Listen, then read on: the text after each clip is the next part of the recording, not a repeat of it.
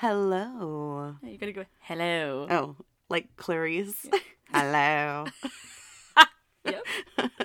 I am Coel. And I'm Kenna. Welcome back to Diagnosing a Killer. We are so close to each other right now. It's not even funny. It's weird. I should I have brought some gum.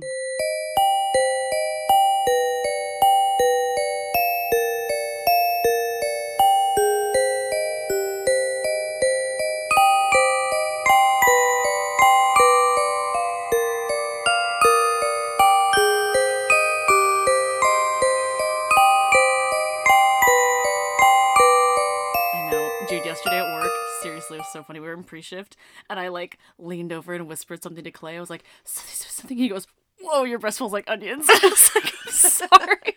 I was like, "Does anybody have a mint?" I felt so uncomfortable. So we have some news. Obviously, Coella's back this week, and she is going to be here for good. Woo. So we have a little bit of change in our co-hostery. Dana is the love of my life. She just has a really busy schedule, and I appreciate that. I respect that. She's a badass bitch of a woman, and she's going to be on for, some episodes when she wants to, when she has a good case and stuff like that. But just plan on hearing a lot more from Coel, and of course, moi. And my throat just gurgled when I said that. So if you heard that in the microphone. Love you, Danish. Love you, Dana. So a couple of exciting things that has happened recently. I've gotten a lot of good feedback about our podcast. Woo, woo. Me too. There was a couple of my friends at the bar, the regulars or whatever. Just two guys hanging in a hot tub. 5 feet apart. Because I'm not going to say the rest. Michael and Jesse both said last night I was at the bar, and they both said, I listened to a couple episodes, 1 or 2 or whatever, it was so good. Michael was saying, he really loved the jokes that we would make and, the banter, and he said that the whole lack of word choice when I said turn a blind eye with Andre Thomas, I don't know if you heard that one yet, but he's blind, he doesn't have any eyeballs, and I said that, and he was Didn't he, funny. gouge out his own eyes? Yeah, it's really terrible. That's it was intense. a poor choice of words. It was. But he was like, oh my gosh, that cracked me up, because obviously, you were trying to be nice, and, came across, and he goes, and then the bongos thing, at one point, my mic, Yeah. So that was funny, and then Just Jesse... playing the bongos. Yeah, Jesse, actually gave us a really good compliment. He said that he really enjoyed the accuracy of things, the professionalism of it all, so I really appreciate that. So thank you guys both so much for that awesome feedback, because that makes me feel good. People that I'm not poking, hey, listen to the podcast, and then they just take it upon themselves to do it. Hell yeah, Yeah, one of my good friends, Tawny, she was like, I love the flow of things. It just sounds so cool, and she said that she binged it. She works from home, so she was binging it, and so she's excited to hear more. Shout out to Brihanna as well, because Brihanna is a good old friend of mine. We have our own separate lives. We haven't really been in contact, every once in a while the last couple of years, but she reached out to me on Facebook and was like, dude, I saw that you posted about a podcast. I was like, no way. And then I listened to it. She's I binged on the way home, and now I'm really upset that I have to wait for another episode. I'm that makes me feel so good, Yeah. So thank you guys all for the feedback and, actually listening to us, because I was like, no one's gonna listen to this. Yeah. Except for Mom and Dad. Not even. I don't even think Dad's listened. Mom hasn't listened to the latest episode either. I was like, have you listened to it? She's like, I was napping. It's much more exciting to listen to something when it's I've listened to all of our episodes after we record them, and I'm literally here. But I'm it's interesting to me because I'm I want to make sure I sound okay.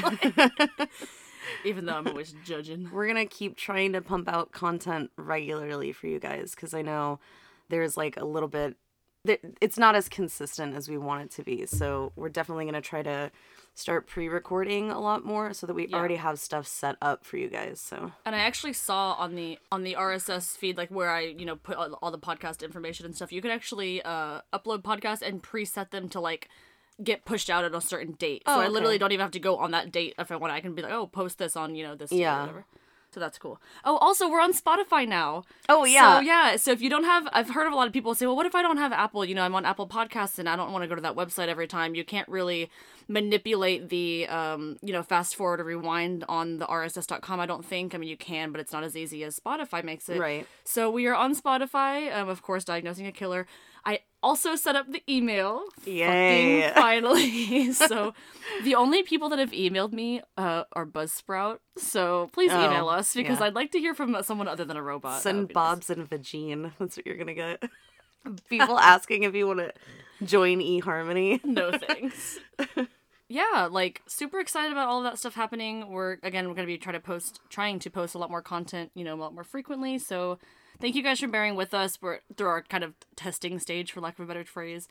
Yeah, so. Also, my drink of choice today, if anybody was curious, is yerba mate. Ooh. It's like an herbal caffeinated tea, which really doesn't exist. But it's trying to stay away from coffee and black tea. Sponsor us. Yeah. How would you say that? Guayaki? Guayaki? Guayaki? I don't know. Organic yerba mate. The revel berry is the best. Ooh, let's try that. I personally have indulged in coffee already today. I woke up super early, and to me, super early is like 9 a.m. And I went to meet Ani at the gym. Shout out Ani. She kicked my ass, and I don't think I'm going to be able to walk tomorrow. Uh-oh. So, glad we're doing this now. Yeah. I'm going to be bedridden tomorrow. Oh, wait, I work a double, so I'm not. Oh, wait. Anyways, that's enough small talk. People are going to be like, turning this off because you're not getting to the case. Like, what are you doing? I'm so bored right now. Literally, I don't care about your freaking lives. All right, so I have a doozy of a case. It's another Texas case. So this took place in McAllen, Texas, so in the Valley. Oh. One of our listeners actually suggested that we do this case because they personally knew the killer involved in this case and actually had multiple conversations with them at one point in their lives. The case that I'm going to talk about today is that of Monica Melissa Patterson. She went by Melissa Patterson, so I'm going to refer to her as Melissa throughout this. So I'm going to first kind of set the scene, kind of bring it forward, and then I'm going to bring you back. So at 9:40 a.m. on January 28th of 2015 in New Braunfels, Texas, Mark Nell is getting ready for work when he gets a phone call from McAllen, Texas, where his 96-year-old father lives. So he gets a phone call from that, side of, you can obviously tell by the area code. By the area code. Mm-hmm. It was actually his father's neighbor across the street informing him that there was a fire truck and an ambulance at his dad's house. So he immediately, I know, right? Scary. He immediately gets in the car and begins his, 4-hour trip because he's in New Braunfels. It's going to take about 4 hours to get there. Yeah, I just want to say that everybody should be kind to their neighbors, especially in 2015. I probably only ever knew like maybe one of my neighbors at that time. Mm-hmm. But yeah, they'll always have your back. No, same actually. I was living in Bring San Marcos. cookies every Christmas. Yeah. Straight up, because they're going to be the ones that are looking out for your shit. Oh, absolutely. And so he begins his 4-hour trip south to McAllen. He keeps the neighbor on the phone while he's driving down there for the whole time to give him updates. Well, then he realizes, oh, wait, my dad has a, caretaker, full-time caretaker, by the name of Melissa Patterson. So he texts her to get an update. Well, she immediately calls him and says that as far as she knows, his full-time housekeeper that she had actually hired for him, her name is Celestina Marscoro, had called 911 saying that Marty had a heart attack and that the paramedics had come by to try to revive him. So Melissa's on her way. And so she wasn't there. No. Supposedly. She's on her way at this point, and the housekeeper has informed her that this is happening. Okay. Now, Melissa Patterson finally arrives to the scene within minutes, and it was while Mark was on the way to McAllen that unfortunately Melissa called him back and gave him the news, and I quote, "Your father just died." Very cold. Yeah. Kind of like, oh. Like, by the way, I'm so sorry. You don't your want to father sprinkle just that in died. there. Yeah, like you don't want to sprinkle any, sincerity in there. So that is the scene that I want to paint. Now I'm going to go back and tell you what kind of a person Marty Nell was. This is the father that died. And Marty and Mark. 96. That's a long life. Yeah. Marty and Mark are obviously very two similar names. Just to be clear, Marty is the man that passed away and Mark is his son. Mm-hmm. So Marty Nell was actually raised by a West Virginia coal miner during the Depression. Wow. And he actually began working in the coal mine himself when he got into high school. Did he get the black lung? I don't know. I mean, obviously not. He was 96. Yeah, right? 96, man. By all accounts, this guy was just tough as nails. Like, just one of those, hard-working grandpas. I guarantee you his hands were, like, rock hard, Callous. Yeah. So during this time that he was working at the coal mine and he was in high school, like I said, he met a fellow classmate, Penny Fletcher, and immediately knew that they were meant to be together. Aww. I know. High school sweethearts to a T. I love that name, Penny. Right? Penny, isn't that so sweet? Cute. We love it, Penny. Everyone around them, of course, knew they were soulmates. It was just like, I mean, by all accounts, everyone was like, you could tell they were going to be together forever. Now, in the summer of 1941, the couple got married. And then, of course, a few months later is when the United States entered World War II. So Marty immediately enlisted in the army. He took it upon himself to immediately enlist himself. He actually had pilot skills, so he was almost instantly promoted, because of course they need people. He was almost instantly promoted to sergeant, and he was all of a sudden training paratroopers. Damn. Right? What a badass. Like, seriously. Just one of those, like, badass World War II vets, you know? Like, you could talk to him for hours and... Just, let's go kick some ass. Right? At this time, Penny was actually working as well as an operator at an up-and-coming telecommunications company. Ooh. She made a very wise choice and decided to take stock instead of pay for this company. Damn. So they're going to pay her in stock for the company. Well, they actually tried to promote her multiple times, but she declined because it would have required her to move, and she didn't want to do that, especially with Marty's situation in the army. Yeah. So finally, a couple years later, after the war ended, the company finally convinced Penny to take the chief operator position at this branch in McAllen. So that's when they moved to McAllen, Texas. Wow. They both moved here. Marty retired from the army, and he worked as a mail carrier. Oh. Still giving back to the community. God, just this a guy. sweet old man. At this point, well, he wasn't even old at this point. He was, a sweet young man. I'll say. So they had the perfect marriage by all accounts, but they wanted something more, of course. Unfortunately, they were unable to conceive a child on their own, so they decided to adopt. And in 1953, they adopted Mark Nell. Oh. I know, right? Marty and Mark. Oh my so God. cute. I was gonna say, I was like, oh my God, it's like Carl and Ellie. Oh my God. Stop. Ugh. Cry on the podcast. So by Mark's accounts, oh my God, this is like really gonna get me. His parents were just like the best. He said that they sang, danced, and laughed a lot while he was growing up. I know, it's like breaking my heart. And he was the only child? Yes, he was the only child. Wow. Well, it's really expensive to adopt. Oh, of course, Yeah. especially in the 50s, you know, and so yeah, they just seemed like the sweetest little couple, like the best parents, like always had American joy. dream. Yeah, joy and laughter in the house and all Wow. that. Now, by 1980, Mark, of course, was grown up and he had started his own family. This is when the couple began to think about retirement. Do you remember that company that Penny worked for? I told you it was an up-and-coming telecommunications company. Southwestern Bell? AT&T. AT&T. Well, Penny's choice to take stock instead of pay was, of course, a wise one, and they instantly became millionaires. Wow. Because of this. Fuck yeah, Penny. I have stock in stuff, and I'm like, never know. gonna see a time I like lose money. I get so sad when I check on my Dogecoins. I'm like, ew. 23 cents a stock. Literally. Like, ugh. Ugh, it's terrible. Even though they had come into all this money, they really wanted to make it a point to live modestly. They really wanted to spend time with their grandkids and just continue to stay as active as possible. Yeah, invest the money into their life. Of not course. in frivolous things. Of course. And they're, of course, getting older at this point, and so they want to make sure that they're seizing the moment. Carpe diem.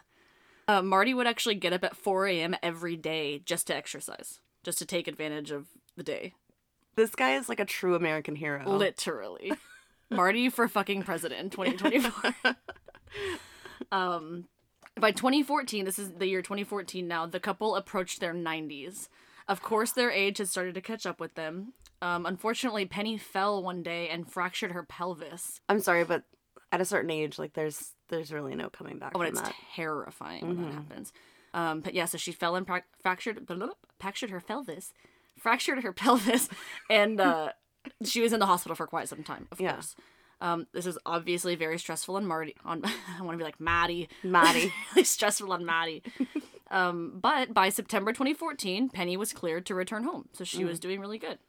Marty was, of course, still worried, and he was getting to the point where he thought that he wasn't going to be able to care for her on his own because their age, of course. This is when their nurse suggested that she go to a place called the Comfort House. Okay. Now, the Comfort House is where the couple would meet the monster who ruined their lives, Melissa Patterson. She ran the Comfort House. She was the She's like the head the honcho. owner or whatever. Yeah, well, I don't know if it was the owner. It's a nonprofit, so it's kind of like... Oh. She was on the board, but Yeah. she was like the head board member, She was I guess. the HBIC. Yeah. Yes. Well, HCIC. HCIC. Get it? You got her. Now, we're going to talk about Melissa Patterson for a little bit. Are you okay? What? Just look over and you like can't breathe. You got her. Are Are you listening, Melissa? I just dissed you. Do you want some ice for that burn? Seriously. All right, back to the story. Now, we're going to talk about Melissa Patterson for a little bit, as much as I don't want to, but it's important to the case. I couldn't find an actual birth date for her. All I could find was that she was born in either 1968 or 1969. She probably lied about her age a few times. Well, no, they were telling me, or not telling me, in the research that I did, they said how old she was then, so I kind of did the math. Yeah. And, yeah, so 1968 or 1969. So she was born to Hector, or Tito, we're going to call him Tito, that was what his nickname was, and Berta Palacios in McAllen, Texas, where she was born. She was the youngest of three, with an older sister, Marciela Garcia, and older brother, Jamie J. Palacios. Her mother, Berta, is a former FAR San Juan Alamo Independent School District, or the PSJAISD administrator, it's a mouthful. And Tito is the former Hidalgo County Commissioner and former San Juan Mayor. Oh, wow. So they're both very politically involved in the community. Yeah. Very well known around town.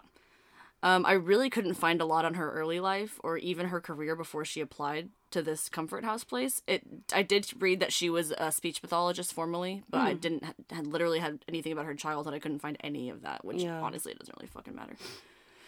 So she applied to be on the board of directors at this place that we know as the Comfort House. It was a hospice, or it still is. It's a hospice care facility that's been around since '89, and they specialize in caring for terminally ill patients that have 4 months or less to live, unfortunately. Oh, man. I know, I could not so work it's strictly like hospice care. Yeah, I could not work at a place like that. Me neither. She was hired into this company by one Paul Garcia, who was the treasurer of the board and who would actually later testify against her in trial. Oh. Yeah, and I bet he feels like a idiot for hiring her, but how do you know that? You don't. You never know something like that's gonna happen. Especially if somebody doesn't have a previous record, and like you said, it's hard to find anything about her. Yeah. So she probably didn't have a previous record. Well, otherwise that would probably be taken into account. Well, it was wiped clean by her political polls and her family. That's true. Or it could have been, She's used to getting away with shit. And we'll find out later that this was not going to be the first time that she's introduced to criminal activity and involved in it. So, dun dun dun. Shooketh. Now, Marty would actually visit the Comfort House several times a week, of course, to see his wife.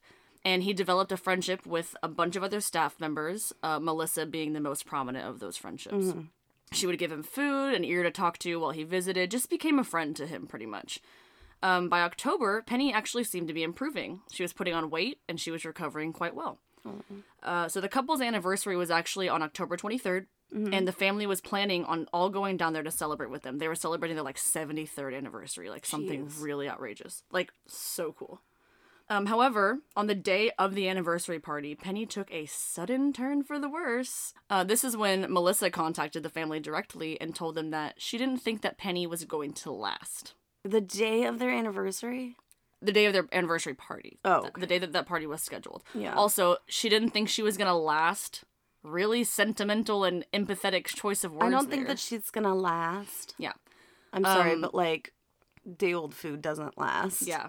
This is what you say human about life. A person. Yeah. Right. The family was led to the room. So the family had come down, of course, to McAllen for, whatever. They were led to for whatever. For, whatever. Whatever they're down there for. After we just condemned her for being so coarse. Damn it. The family was led to the room where Penny was. Apparently, she was having a lot of trouble breathing, and it was a really hard scene. That's horrible. The son said that she was almost croaking, she was really shallow breath, couldn't really catch her breath. I know, it was really, really hard. And then she unfortunately passed away around 9 p.m. So this was whoa, she was doing really good. Homegirl was kicking it. Gaining weight, and then all of the sudden, it seems. Now, everybody chalked this up to old age. I mean, she was in her 90s, right? Yeah.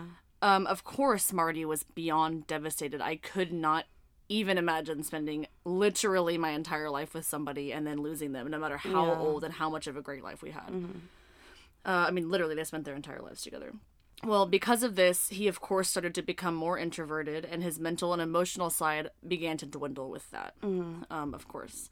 It honestly reminds me of our... there's some grandparents on our mom's side that happened with. The wife passed away, unfortunately, and within 3 months, so did the husband, just because of losing that. You're losing half of yourself. Right. It's awful. Mm-hmm. I can't imagine that. So Marty wasn't a resident of the Comfort House, like I had mentioned. But Melissa actually continued to care for him at his home after this because, you know, she wanted to be there for him or whatever. Isn't there like a conflict of interest with that though? Like a code of ethics? Or Yeah, whatever? like I have a friend that's employed by a company to perform a certain task or a certain job. But if she were to like outsource and do at home care or whatever, she can't do that. Well, the thing is, It's like working for Uber and Lyft. You're not I supposed see to what do you're it. saying. The thing is that she wasn't working for him. She was just taking it upon herself to go and care for him. She had hired a housekeeper for him outside of the comfort house. Oh. You know what I mean? She wasn't using the resources of the company to help him. She was taking it upon herself to go to his house. But is she getting paid to do it? No, I don't think so. I really don't. Because if she was, that's what I'm saying. No, I don't think she was. I think she just was trying to, at least, I mean, I don't know, at this point it could have been genuine, but she's trying to establish that she cares about this gentleman. Yeah, she's trying to possibly portray that she has... Yeah, but you find out later she doesn't care about him at all, which is very unfortunate. Well, you know, that's just not gonna last. So she was actually she told the family she was even planning on spending Thanksgiving with him that year at his house, which I was like, oh, that's kind of sweet. It would be if you were a nice freaking human.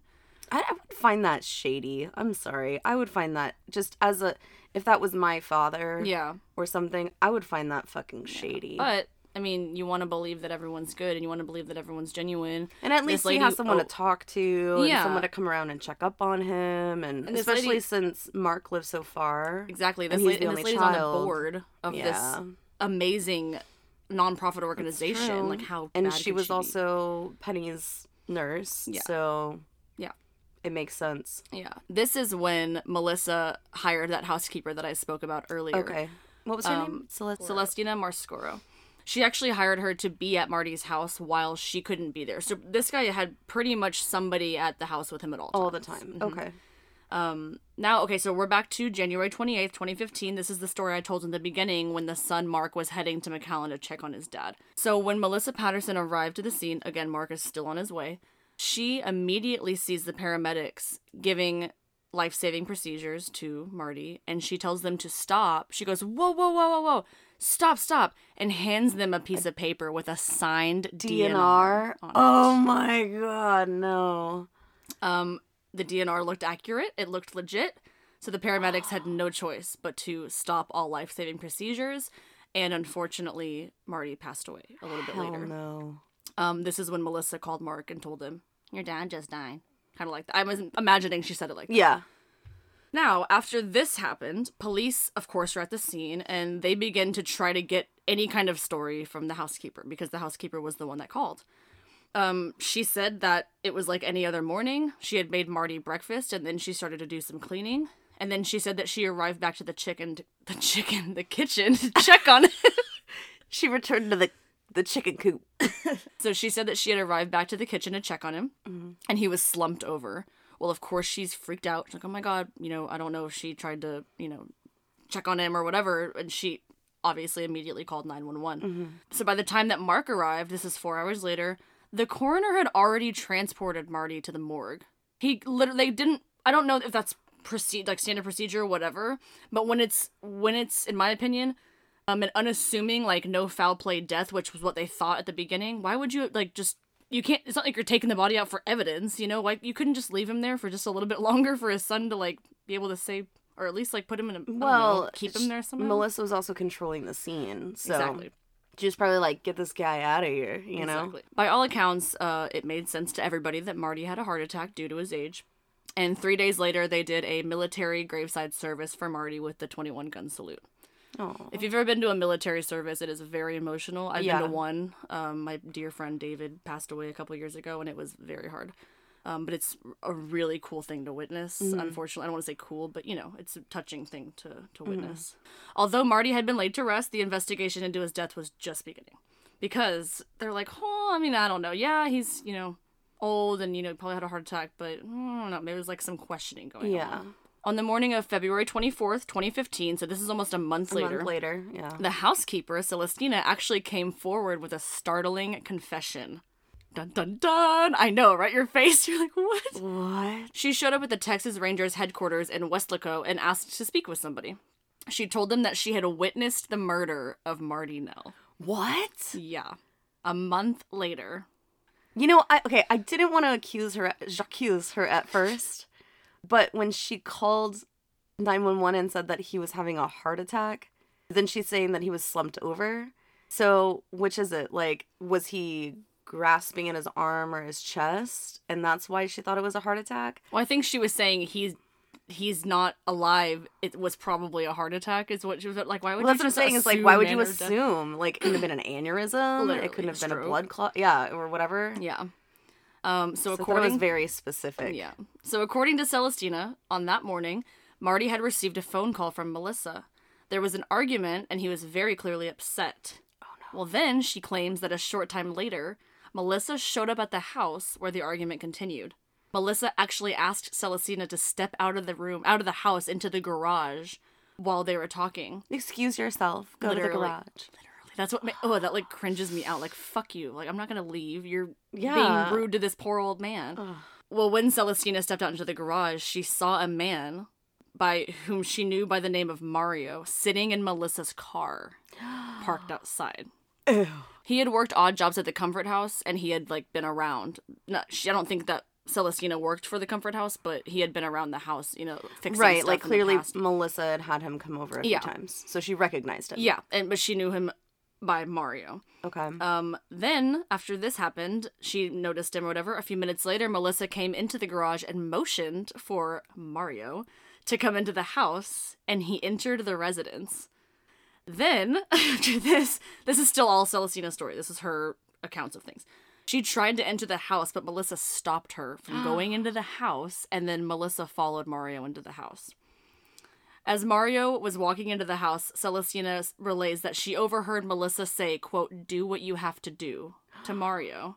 Oh my god. Celestina then said that she heard a struggle, and then a few minutes later, Melissa and Mario came back into the garage. Melissa then instructed Celestina to wait 30 to 45 minutes before calling 911. Oh my god. What a calculated bitch. And they both threatened her life if she didn't comply with what they were telling her to do. Holy crap. Seriously, what would you do in that situation? I'd be terrified. Like, you Yeah. just killed somebody. Yeah. You're not It's two lying. against one of which is, Literally. I mean, I don't know if he's like Carl Panzram size or not, but that's what I imagine. Big old bitch. It's a big old bitch. You want a job? Yeah. So she says that when she made the call, she followed the instructions of Melissa to a T, which is exactly why she said he had a heart attack. Yeah. And she held on to this for how long? A month? A month. Oh no. I mean, I probably wouldn't have slept that entire month. if Yeah. That was me. Of course, she was terrified. Well, the story seemed kind of far-fetched to the Rangers. They were like, that's really specific. That's a lot Yeah. of detail, But they were like, all right, like, we'll... She can't find a happy medium. It's Right. like, no, he just had a heart attack. And then then- it's this long dramatic story. elaborate story. Yeah. It's like The that, truth is in between. That Kevin Hart, he's like, I make an excuse for everything. He's like, if I'm late, I have an excuse. And he like lays out this entire long scenario. And at the end of it, he's like, anyways, that's why I'm 5 minutes late to work. It's like this whole long story. Yeah. He's like, anyways. So the Rangers had noted that she was actually like too calm telling this story, according to them. And that the 911 call that she made was also very calm. And they were like, if you had just witnessed a murder 30 to 45 minutes prior to this, wouldn't you like be a little shaky in your voice or a little bit more like, oh my god, I would probably try to follow their instructions. This is just me personally. Yeah, Follow their instructions, you- but like tip off the paramedics, like, you need to get here now or whatever. Yeah. I could see that, like, especially if you just witnessed a murder. And even if you were instructed to say that it's a heart attack or whatever, you still just witnessed a murder. Yeah. Like, you'd still be very upset. Yeah. Yeah. Although 30 to 45 minutes seems specific, but who's to say Melissa wouldn't just check her phone for the records to make sure that she actually waited that long? That's Like, instead true. of just calling right away Yeah. after they left, which I probably would have tried to do. is call right Celestina away. probably took a nap. She's She's like, you know, I'm what? just gonna just rest this off. Sleep this one off. Yeah. So now they're thinking that she might have something to hide because her story seems a little far-fetched. Mm-hmm. Well, the Rangers do their due diligence, and I love this because, it's unlikely in the same county, but you always hear stories about, like, police stations that are too, like, prideful to work with each other, or, like, oh, well, I'm a sheriff and I'm a ranger and you're just a cop. Like, I'm not going to bring you in on this investigation. You kind Yeah, of... it's like a a jurisdiction thing. Yeah, unfortunately, you hear things like that. But the Rangers did exactly what they should have done, and good on them. They shared all that information that they got with the Hidalgo. Hidalgo. Yeah, it's right here. It says Hidalgo because like autocorrected. So they shared all this information with the Hidalgo County Sheriff's Office, and 2 days later, investigators went to the Comfort House to speak with Melissa. Damn. They didn't want to tip her off because obviously that's a way to make someone scared. So they just spoke with her about Marty. She said that your kids, Marty. She said that they became really close after Penny died, and he trusted her enough to confide in her about his wealth. Remember, I told you they were millionaires. The plot thickens. This is all Melissa's words, not quoted, but yeah.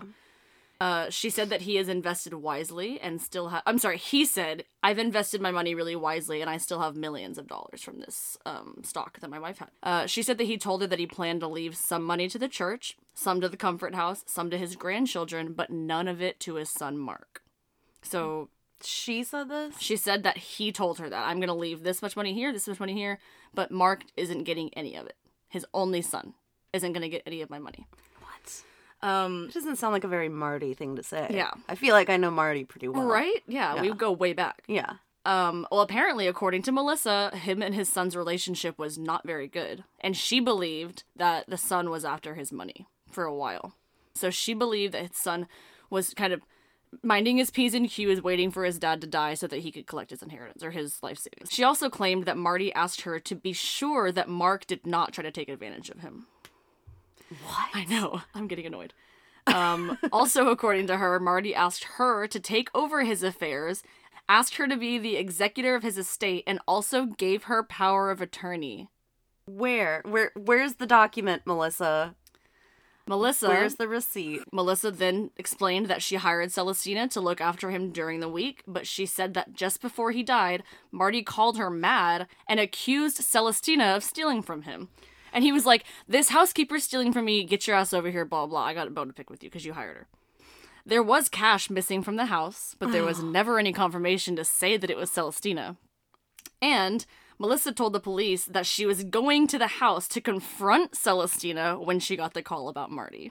Convenient. You know what? Melissa is just a do-gooder, and she clearly is a victim in this as well. Oh, absolutely. I mean, I believe everything that she's saying. Totally. She's also crying and making it seem like she's very upset at this point. Ew. Probably crocodile tears. I put on a bunch of chapstick before this so I didn't get dry. That's a really good idea. I should do that next time. I talk so much. I should put like a lozenge in my throat. So after receiving all of this information, the cops decided that they weren't going to tell her about what Celestina had told them in an attempt to not piss her off because she's clearly fabricating this whole thing. I mean, they weren't like the woman's delusional. Yeah, but they weren't like they didn't have anything to say that what she was saying wasn't the truth. Right. You know, and so they were like, okay, they wanted her side of things. Yeah, absolutely. Even if it was. So now, based on all of this information, the investigators have 3 persons of interest: the housekeeper Celestina, Melissa, and now the son Mark Nell. Oh God. I know. They have to try. Poor Mark. They have to try out every lead, though. Of course.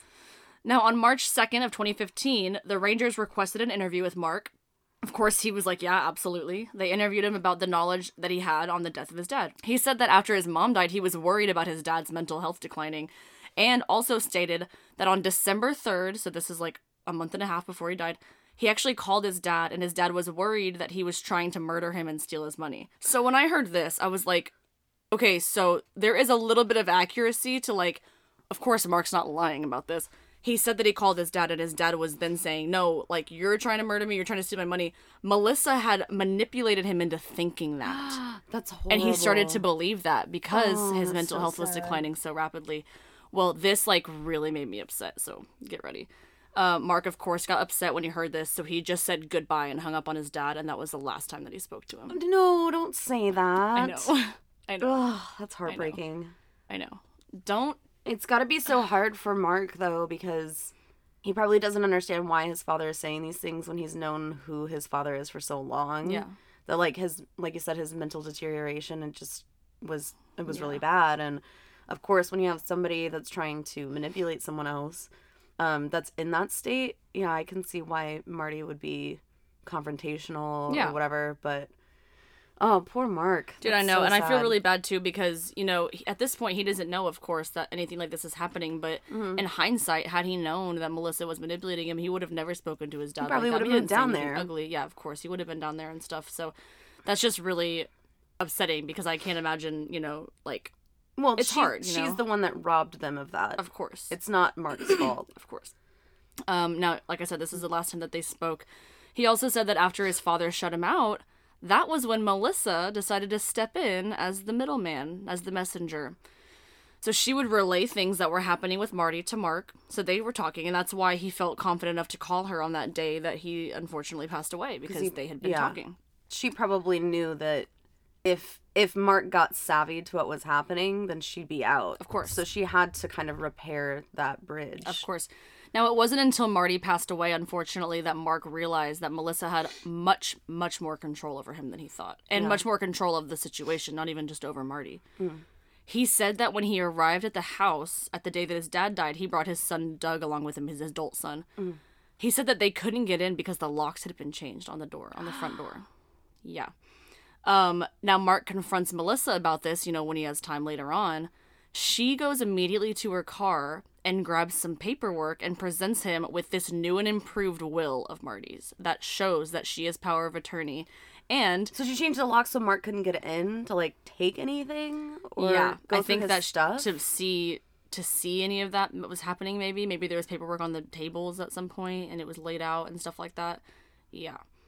And she doesn't want him showing up unannounced and then her plans foiled, Now, this is obviously when Mark and his son Doug became suspicious that she had manipulated him to doing all of these things before he died, which was the case, unfortunately. What was the will about? Did It named her power of attorney. It named her executor in his death. It's called like a transfer in death, so all of his money is going to go to her when he dies. That's horrible. And he signed it. So, and it's one of those things. It's like, can you really prove that he was? What is it called when you have to be like sane and Well, that he's of sound mind? Yeah, exactly. But can you really prove that when Mark literally is over here saying like he hasn't been, like his health and mental and emotional health is deteriorating? Like he thought that Mark was coming for his money and it wasn't true and all this stuff.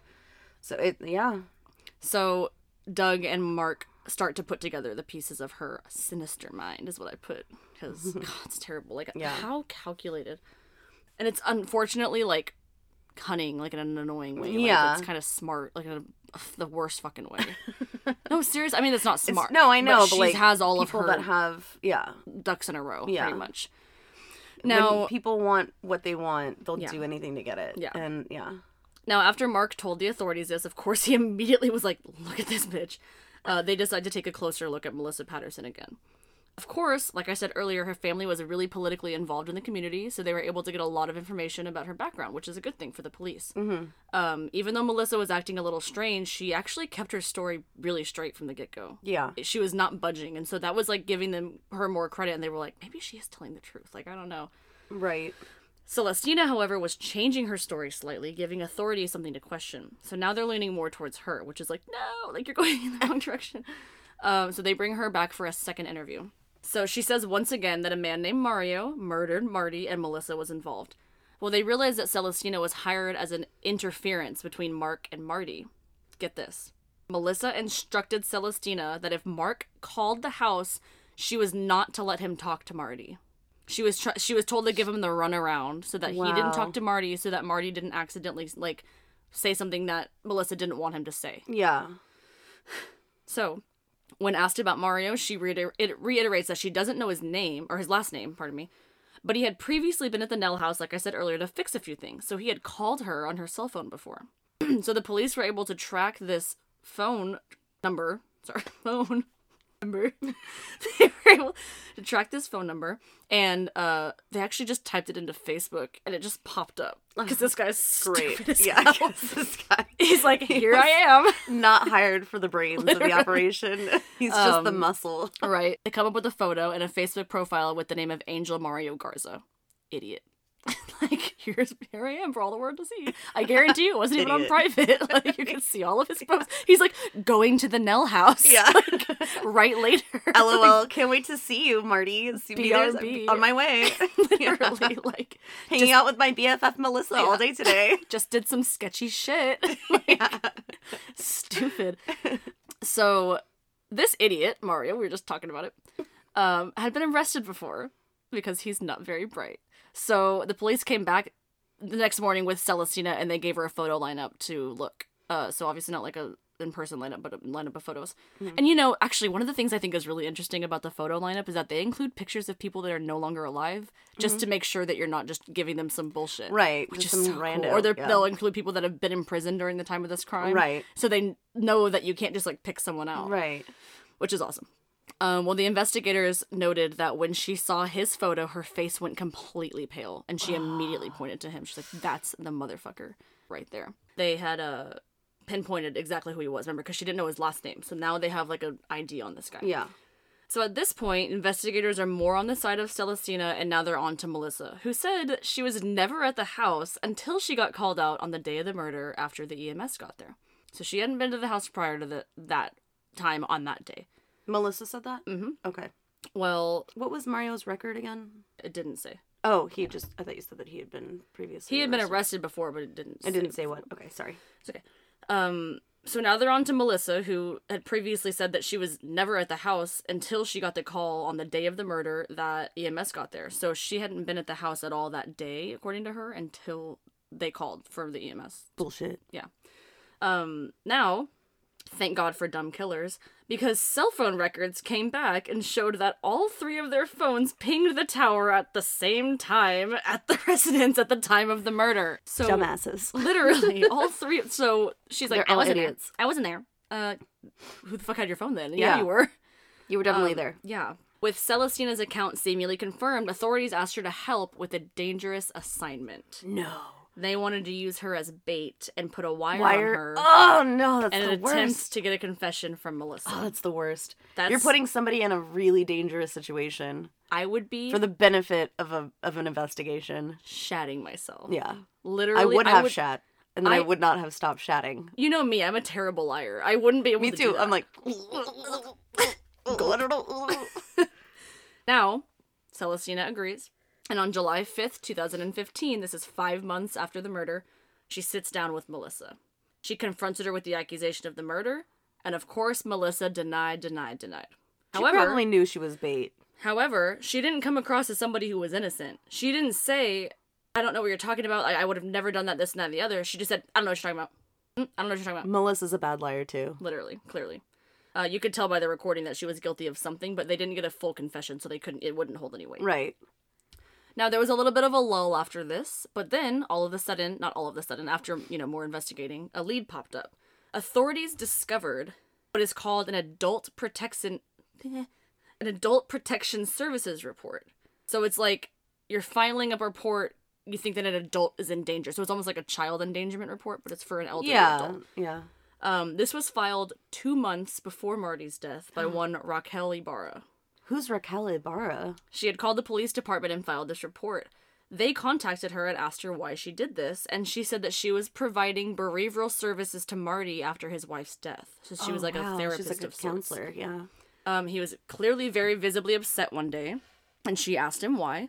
And he said that he had learned that the beneficiary on his stock accounts had been changed to Melissa. What? She was named as the transfer on death, like I said earlier, so if he died, she would get all of his money. He was upset, saying things like, quote, why did this young lady do this, and, quote, she doesn't have the authority to do this. So he knew what she was trying to do, and he was pissed about it. So she didn't convince him to, like, oh, here's my passwords. So like, the clock was ticking, Melissa. She knew. Yep. So this is when Marty called her at the session. So this is when Marty called her at the session, and he was like, what the fuck? And she, like, what do you, like, you can't do this. And she was like, calm down, I'll be right there, or whatever, like, how she talks. And she showed up to the session with this Raquel Ibarra in the room, right? So they're all together in this room. Like, and for her to, like, confront him, or... He wants to confront her. Oh. And she showed up in person. Yeah. Because... Well, she's going to try to manipulate. And she's going to, Oh. try to smooth things over so Raquel doesn't say shit. And also, there's no record of this because they're not on the phone. Ooh. They're inside in person. I mean, maybe Raquel's, they can legally record stuff if they just keep it private. But still. But she's a mandated reporter. Of course. So, he was asking her why she did this to him, and he was telling her to change it back because she does not have the right to any of his stuff. Well, Melissa was being really vague, and she asked Raquel to leave the room so that they could have this conversation in private. Was Mario she there? did with Celestina. Was Mario there? No, this was at the session. Isn't No, yeah, I right? know. Yeah. Then all of a sudden Mario gets out of the car. Shows up. He's like, surprise, motherfucker. When Raquel was like, why do I need to leave the room? Melissa was trying to say that the information that they were talking about was privilege and that she didn't have any right to that information. Raquel did not buy that. But of course, she has no right to state. She can't be like, no, I need to hear all this. So this is when she decided to report that Adult Protection Service because she was like, something is clearly wrong here. Yeah. Like, if this was his daughter, it might be a different story, but, like, this lady literally barely knows this guy, according to me, and he's obviously visibly upset exactly for this reason. Yes. So something's going on. Clearly she was manipulating him. Yeah. And trying to isolate him as well. Yeah. Now we're at August 25th, 2015. This is when investigators bring in Mario Garza. So... Angel, his real name is, but Mario. Angel Batista. Angel Batista. We watch a lot of Dexter. He said that he worked part-time at the Comfort House, and in January of that year, Melissa confided in him that she was about to become a rich woman. You better marry me tomorrow. I'm gonna be a rich bitch. She told him that he changed his will, and that she would share some of the money with him if he helped her complete this murder. So she was like, I changed this guy's will, I'm gonna be a millionaire, and I'll split it with you. Don't you love when people do this, where they think that they're gonna get this, big, insurmountable amount of money? Literally, and they think that they're gonna get away with oh, it. you just go ahead and kill him now, and I'll pay you when I'm a millionaire. Yeah. And they never become millionaires, so they both get dicked. It's hilarious. I will gladly pay you Tuesday for a hamburger today. Literally. Yeah. So he admitted that he agreed with this deal and he went to the house with her on that day. He said that when she gave him the signal, however, he went inside to do the deed but lost the courage to actually complete the murder himself. Now he's saying that she was the one that actually physically, with her own hands, killed Marty instead of him. Wow. But they were the only two in the room, well, with Marty, of course, and he can't. One saying well, Mario's the only one that's saying that anybody did anything at this point, because they can't even get a confession from Melissa.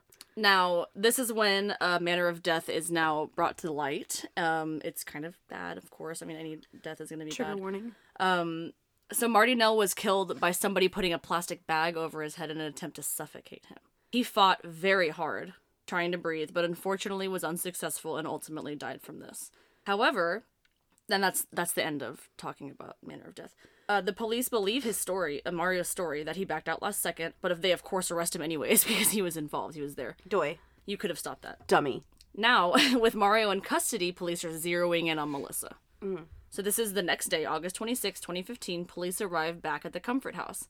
They ask her to accompany them with an interview, but she declines, saying that she doesn't want to talk and instead she wants an attorney. No, thank you. Yeah. No, I'm fine today. Thank you. Yeah. Thanks. The day after Mario gets arrested. And she knows that he was talking to them. Yeah.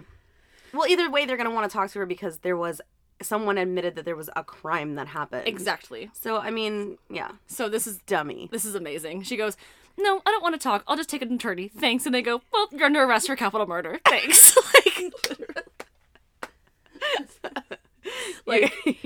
You could meet up with him at the station. Literally, yeah, we'll bring you to talk to your lawyer over there. Cute, you're still arrested.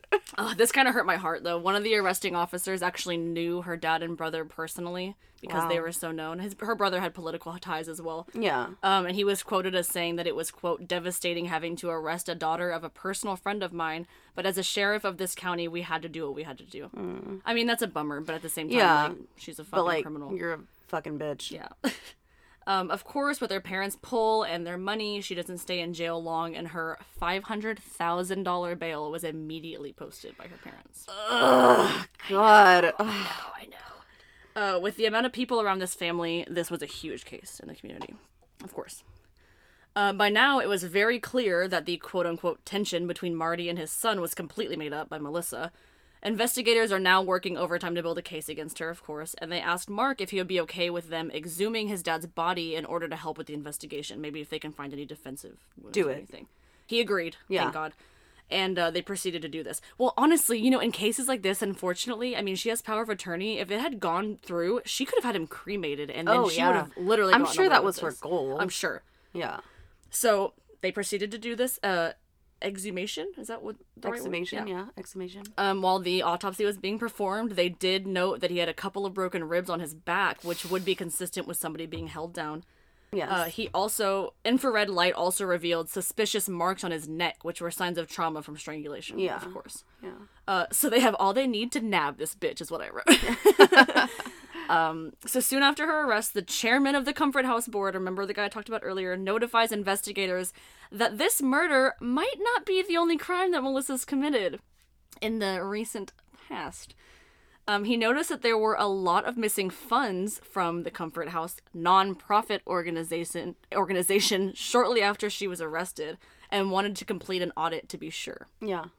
So during this time they're waiting for the audit, investigators turned their attention to the death of Penny, saying that it was questionable and hastened. Oh my God, I forgot about the fact that Penny, took a turn for the worse. Mm-hmm. Oh my God. So they also discussed exhuming her as well, but at this point it had obviously been much longer and it probably wouldn't have led to anything, and of course Mark has already been through so much, so they declined to do that. Yeah. He said, you know what? If she's behind bars for the rest of her life because my dad murder, I'll take it, you know? Yeah. We don't want to risk throwing too much information at the jury and then them getting confused and then she doesn't fucking have to do this. So they decided to focus their case on Marty. 2 months after Melissa's arrest, this audit comes back from the chairman of the board. It showed that the Comfort House accounts were pretty much stripped clean of money. What? The audit revealed that she had been embezzling money from the organization since her first day working there, totaling over $200,000 in stolen money from a non-profit, in which 20 grand of this money went to funding her son's graduation party. 20 grand! I'm screaming. Literally. I'm pretty sure you can do a wedding in 20,000. Literally. What? And nobody, I'm sorry, but nobody knew she was doing this. If I was... Or people just, benefit of the doubt. Well, I don't know. Their family does have a lot of money, so maybe it wasn't really weird that she threw an extravagant party for her son, you know? Clearly she's a broke bitch. Clearly. And she's fucking greedy. That's so greedy. She was also a noted partier, in which she would steal money to live her lavish lifestyle. She would take frequent trips to Vegas, which goals, but not like that. Just to blow the nonprofit money? That's horrible. Nonprofit for them. Nonprofit for me. It's profit for the casinos, you dumb bitch. God. Oh, get this. So that was 200 grand. Mm-hmm. Investigators also discovered that after Marty's death, Melissa transferred almost $250,000 from his accounts into hers. So this is over $500,000 that she's now stolen from 2 places. I'm sorry, did Mario get paid yet? And Mario's still a broke bitch. And he's still a broke asshole. Goodbye. I'd be pissed. What? The money is all gone at this point, and there are huge sums of money in this investigation that are still missing or unaccounted for. So all of that money that she's known from, she doesn't have it. So yeah. It's of course hidden not. somewhere, or she spent it. God. Because of all of this, they looked into her financial past, of course, and realized that she was in debt to the IRS and several other organizations. She had gone bankrupt. I can't even talk. I'm going to get it out so fast. She had gone bankrupt from her speech therapy job that she held before working for Comfort House and owed close to 300 grand in total. But she could have paid that off. Literally. She could have done something right with the money. Not really, but yeah, no, but I mean, yeah, it's not like she was in Vegas. It was it's not like she was desperate, is what I'm saying. Yeah. Some people just get desperate. No, this woman doesn't care. No, she only cares about money. She's narcissistic as fuck. Yeah. She's greedy. She's gluttonous. She doesn't care. She doesn't care about all that debt that she has. That's not why she's stealing this money. She's stealing the money to make her life better for herself. She doesn't care. That's horrible. Now, this is September 25th, 2017, so 2 years later. Okay. The trial begins. She's been in jail the whole time, thank God. Good. So they didn't... Well, in between those 2 years, of course, she's in jail, right? They can't... She's not just... Is she gonna... Hold on, is that how it works? They're gonna be in jail while they're awaiting trial? What? She wouldn't be free while she's awaiting trial, would she? It depends on if the bail was paid. Like, the bond was paid, Oh, yeah. it was. So she was free for 2 years after this? Yeah. They Ew. probably had, like, an ankle monitor on her or whatever, but she probably just stayed home. Ew. That's annoying. But isn't that horrible? that for me. There's, like, some crimes where they're like, there's not going to be or they'll revoke the bond or the bail and you can't get out. That's BS. No, well, remember her parents paid the bill. Or if they think you're a flight risk. I mean, it's a good thing that I don't know this information because that shows that I'm not a criminal and I have never been to jail before. Have you? I've never been to jail, but I've definitely busted my fair share of friends out. Oh my god. That's for amazing. sure. So now this is Shout out to Valentine's Day 2012. crazy year. Y2K. No. Wait, that was year 2000. Anyways, now September 25th, 2017, Melissa's trial begins. Among the charges, theft from a nonprofit, misapplication of fiduciary property, which is like misuse of the money that he was entrusting her with, and of course, capital murder. Now, it was Greg Thompson and Joseph Arendian up against 8 different defense attorneys, one of whom that was named Rick Salinas, no relation. LOL. And out of those 8, 4 of them were the most prominent defense attorneys in the county. So they got the best of the best to defend her. Yeah. So prosecutors tried to argue that her outrageous spending and pending bankruptcy was her motive for stealing Comfort House money, and from Marty, of course. Yeah. According to them, on the morning of his death, he confronted Melissa to bring the wills over so that they could change them back, and instead she was like, nope, you're gonna die. Yeah. It's terrible. They used Mario Garza's statement instead of having him testify because he was in custody, but they used it against her. Dummy. Yeah. The defense attempted to pin the crime on Mario instead of Melissa, of course. Even though she had chosen the best defense attorneys, get this, if this doesn't scream I'm a narcissist, oh my god. They had chosen the best defense attorneys, but she was noted as picking which attorney would do the questioning and what questions they were going to ask. Because she thinks that she's a better defense attorney than them. Than a defense attorney. An actual legal defense attorney. Someone that went to school and made money instead of stealing it, Melissa. Right. So she literally just thinks that she can manipulate everyone in the courtroom like she manipulated Marty. Of course. And I put, what a fucking narcissist. So on November 1st, 2017, after just 3 hours, the jury found Melissa guilty on all counts, and she was sentenced to life without possibility. Shock. She never showed any remorse or regret. Shock. I thought you were going to say shock again. So you did it for me. Yeah. As far as the family, of course, they're glad that justice has been served, but Marty's story is a constant reminder that, unfortunately, elderly citizens and seniors can be and are the most vulnerable of our community, and people will try to take advantage of them. Absolutely. It's honestly scary. Like, It is. People always think about, child nabbing and child napping and stuff like that, or to make sure that, children are our future, but still. Yeah. Elderly people get taken advantage of. Well, that was something that I was also really concerned with Pa, when he went into assisted living. Thankfully that was never the case. We didn't have and to that worry facility about was great that. too. Yeah. But you never know. I mean, it's really, really tragic. And it's people that work in places like this, and it's people that are on the board in places like this. It's ridiculous. Now, we're going to talk about the, again, Melissa Patterson was never diagnosed with anything per se. However, I think that she really resonates well with narcissistic personality disorder. Of course, you can tell that she just thinks that the laws don't apply to her and that she can get away with anything. And she's the smartest person in the world. Yeah. Yeah. Now, narcissistic personality disorder, there's a bunch of different personality disorders, but this one specifically is a mental condition in which people have an inflated sense of their own importance, a deep need for excessive attention and admiration, troubled relationships, and a lack of empathy for others. Behind this mask of extreme confidence lies a fragile self-esteem that's vulnerable to the slightest criticism. Which is why she only talked to her defense attorneys in court, and she shut the hell up for everything else. Or it's like when I think it was like 2 instances, one with Raquel, the counselor, Yep. and then with Marty over the phone, that it's like a conflict for her because she wants to isolate Marty, but she also can't look bad in the eyes of anyone. Yeah, of course. So she rushed into the counseling session to plead her case as to why she's not a bad person. And same thing with with Mark. When she, got in between Marty and Mark, well, she also doesn't want Mark to think that she's a bad person. So, that feeds into her egotistic nature. That it's like, well, it's not me that's doing it. It's not me. I'm the good person. I'm trying to help.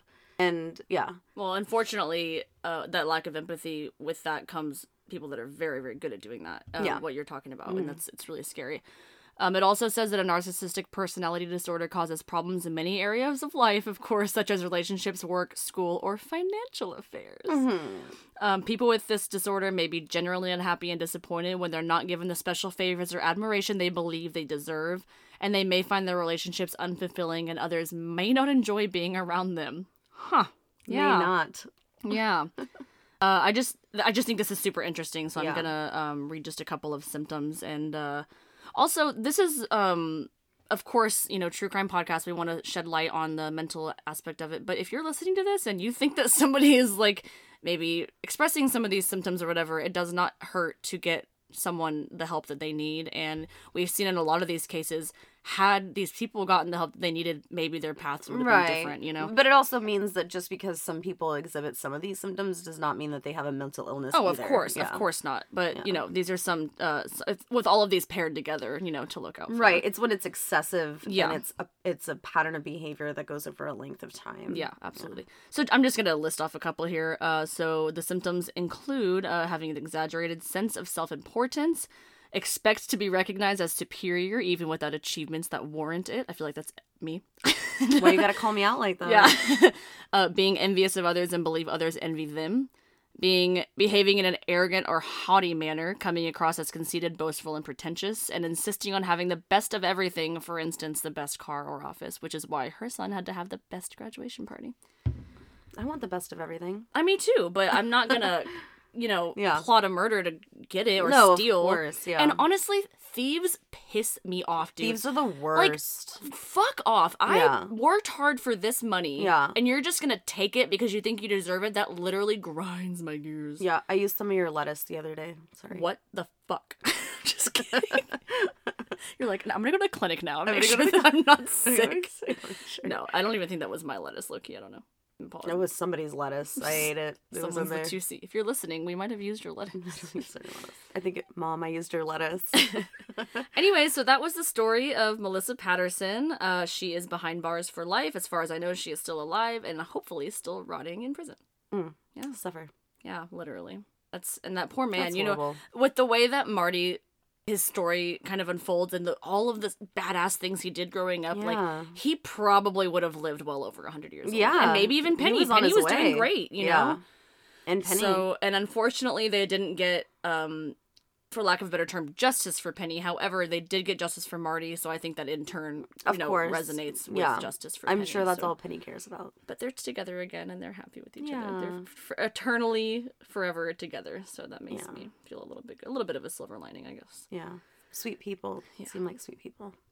Well, thanks for listening. That was a long one. Oh, not a long one. Actually, that was actually just about the time that we're aiming for, with our podcast. I think the last couple ones have been a little short. They were like 40 minutes. Yeah. But yeah, we're going to try to aim for that hour mark. Yeah, and we'll do some that are, because there's some cases that simply don't have enough information to fill an entire hour. If that's the case, we'll preface it in the beginning, or we'll put it in the title, so that maybe if you just have a short commute, like to work or the store or something, you can pop on one of those. Or if you have a road trip and you can, play one of our normal episodes, we can, definitely preface if it's going to be like a small mini episode or like a full episode. So definitely one of our upcoming episodes are going to be a two-parter. Yeah, absolutely. So, and again, we'll preface that too. On the other end, it's like there's so many cases where there's just so much information.